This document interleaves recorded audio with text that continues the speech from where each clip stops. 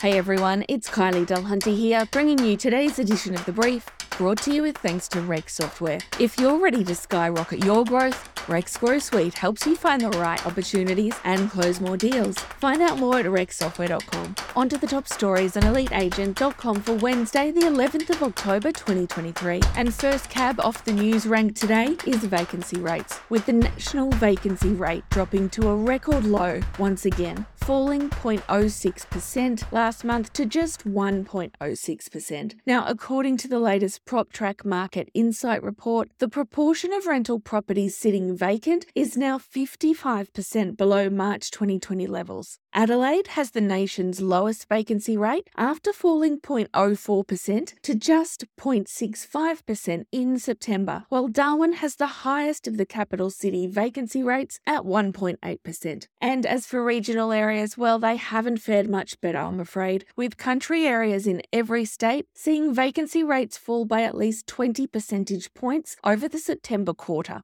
Also on our radar, Jacob Caine has been elected as president of the Real Estate Institute of Victoria for the next 12 months. Mr. Caine, who's a partner and CEO at Caine Real Estate, has been a long-time REIV member and director since 2020. Mr. Caine said his appointment came at a pivotal time for real estate in Victoria, and as the sector's peak body, the REIV respected its role in representing the needs and interests of a growing pool of property market participants. And in today's feature, Hunter and Scribe's Nick Bendel outlines a 5-step content marketing process to help you resonate with your target audience and bring in more business, including how to choose your publishing platforms and select the right content for your audience. And in Brekkie Browse today, we take a look at the home guarantee scheme with a surge of buyers using the assistance to get their foot on the property ladder. While over in the US, RE/MAX and Anywhere Real Estate have released details on the business practice changes they will make as part of the settlements in the lawsuit challenging a requirement that sellers make blanket unilateral offers of compensation to buyers' brokers when a home goes on sale via a multiple listing service. Now, Anywhere has agreed to make a series of changes, including prohibiting company-owned brokerages and their affiliate agents from claiming buyer agent services are free. While among other changes, RE/MAX will encourage agents to be transparent in their dealings with sellers and buyers about cooperation and compensation, but will not require them to make or accept offers of compensation from buyer brokers. And Liza Bellion has joined First National Real Estate's business growth management team in Victoria. And we also take a look inside Heather Graham's new LA home. It's groovy, baby. And today's inspirational quote is from international best-selling author Isabel Lafleiche,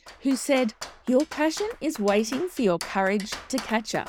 Okay, that's all I have for you today. Keep listening out for more of The Daily Brief and subscribe at our website, eliteagent.com/The Brief. And as always, we're wishing you a productive day.